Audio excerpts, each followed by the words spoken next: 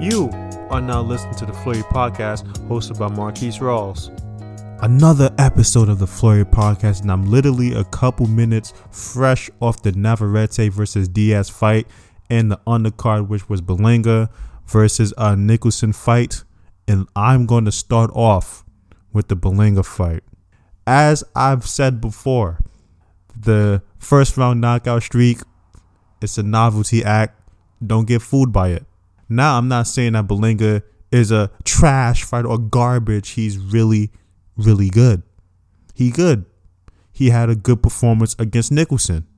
And some people are saying that this is the start of, him really becoming the best fighter at 168-pound division, and everyone's celebrating like, yeah, he did it. But this isn't a fight for celebration.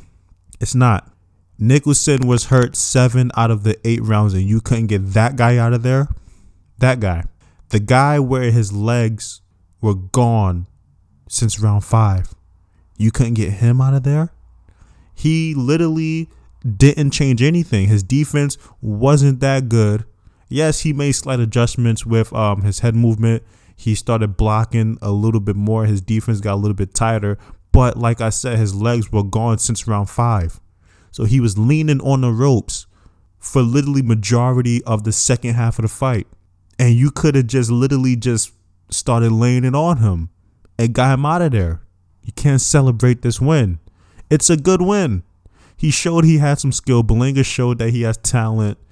His power is obviously still real because every punch that he lands seemed to do damage and hurt him. And like I said, Nicholson was hurt 7 out of the 8 rounds. So Berlanga, his power is true and it's real. But he's missing something. His skill set is not up there yet. And this is what I was afraid of. I was afraid of when he finally meets some opposition who can take him the distance. And even though it was just an 8-round fight, not a 12-round fight, they still went the distance, quote unquote, the distance with 8 rounds. I was afraid that when he fought someone who was good enough to take him to the distance, and Nicholson, he's a decent fighter. I wouldn't go as far as saying that he's a good or really good fighter or a talented fighter, but he's a decent fighter. But I was afraid when Berlanga would fight someone of his caliber who could take him the distance, that we would really get to see the full package of him and realize that he's not as talently gifted as we initially thought he was. And that's what I saw, because he talks a big talk, which I love it. I love when boxers talk the big talk. A lot of boxers, almost every new up and coming boxer who is trying to be a star, they talk that big talk, and I respect it. And I actually want you to do it. But at the end of the day, you have to show out in impressive fashion. In this one, he showed he has the power, he has the skill, but it wasn't impressive to me. This wasn't the type of fight where a David Benavidez would be like, oh man, that's a scary guy right there. I need to work extra hard. David Benavidez will run fucking through you. Caleb Plant will literally just outbox you for 8 rounds. Charlo will literally sit in the pocket with you and beat you. Like, it wasn't a performance where the top names that you want to fight are shaking in their boots from. This isn't that performance. Now, it's a good performance for someone like you, but the hype behind you, it doesn't match the performance. So good fight overall. I enjoyed it. And people are probably going to be upset that I called him a novelty act and everything. What about Triple G? Triple G, he was a novelty act with his power and everything. Yes, but until Triple G started fighting champions and former champions and people with impeccable resumes and people who had good amateur careers and Olympians, and he was knocking them the fuck out. That's when he went from being a novelty act with a guy who's known for having this devastating power to the best motherfucker at 160.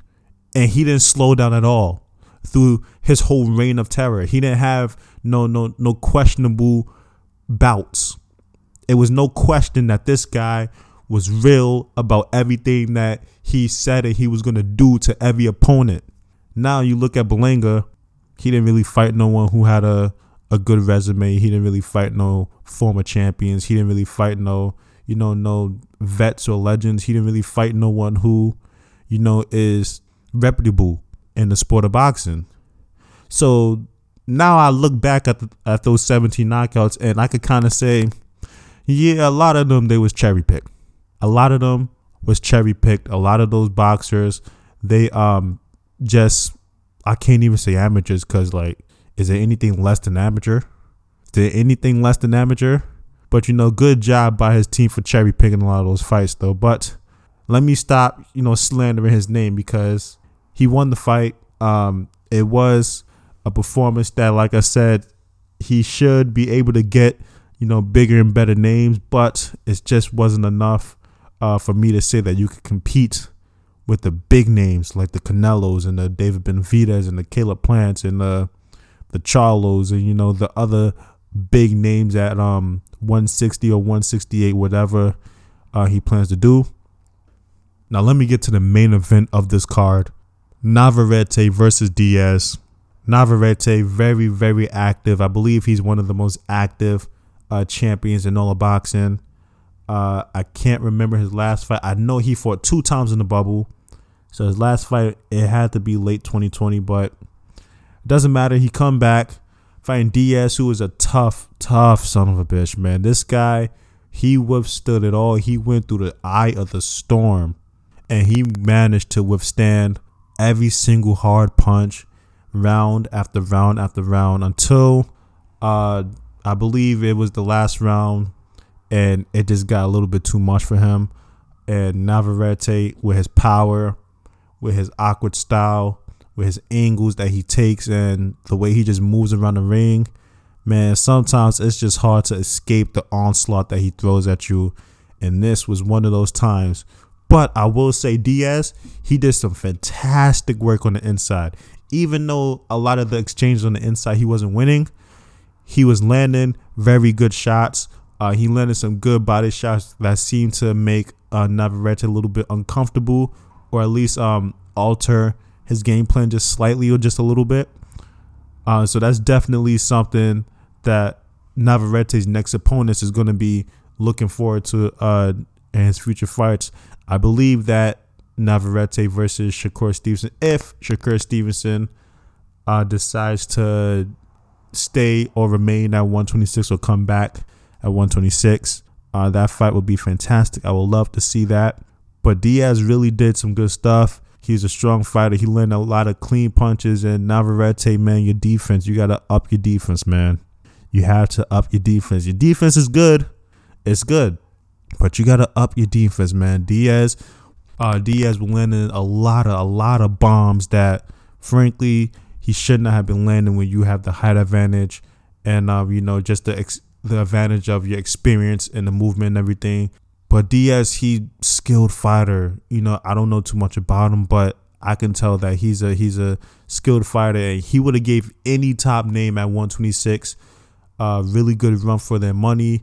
Very, very tough opposition, tough chin. Even though he went down 3-4 times he went down, I believe it was 3. He still never gave up. It was definitely the type of fight that I really wanted to see. It was just, a give and take on both sides. Very, very one-sided most of the fight, because Navarrete, he's just too good. No need for me to read the stats of this fight neither. I'm just going to go into what should be next for Navarrete moving forward. Like I previously said, I believe him and Shakur Stevenson, they should fight each other. I said in previous episodes before multiple times I would never bet against Shakur Stevenson. So my money and all my cryptocurrencies that I'm currently losing money on, which I'm highly upset about, but I will bet them all on Shakur Stevenson. Bam. And it's a safe investment. Very, very safe investment. Shakur Stevenson, he's one of the best, if not the best, all-around fighter in all of boxing. And Navarrete would definitely give him the fight of his life. He will be landing a lot of punches. He will be using his awkward style to his advantage. But the one key thing that Shakur Stevenson would do is he would stay poised. He would not let Navarrete use his size and his ring movement to control the fight. And he will use Navarrete's slowness against him. I didn't really realize it till this fight, and I've seen a bunch of Navarrete fights, and I think it was because he's like, I'm so used to watching him just beat down on everyone that he fights that watching someone who is dishing it out as much or close to as much as Navarrete was giving it, Navarrete is really slow as far as like his punching. His hands is not that fast. He doesn't move as fast. His footwork is not as fast, and he tends to get off balance quite a bit. And Shakur Stevenson is someone who would definitely use those disadvantages against him in his favor, and that's, to me, is going to be the tipping point for why Shakur Stevenson will win. As far as strength and power, Shakur Stevenson has really, really good strength and power, but I don't know if he is as strong or as powerful as Navarrete. Technical skill, Shakur Stevenson has that hands down. But Navarrete, he seems to, he has an awkward style, and he has that incredible arm length. So he uses different ways to negate some of the technical aspects or the technical advantage that some of his opponents have. But the speed and the footwork of Shakur Stevenson will be the number one reason why he's going to win this fight. Mark my words. Okay. That's it for the podcast. I'm out. Peace, King. You were just listening to the Flurry Podcast, hosted by Marquise Rawls. Come back for the next episode, or go back and listen to the previous ones if you haven't done so.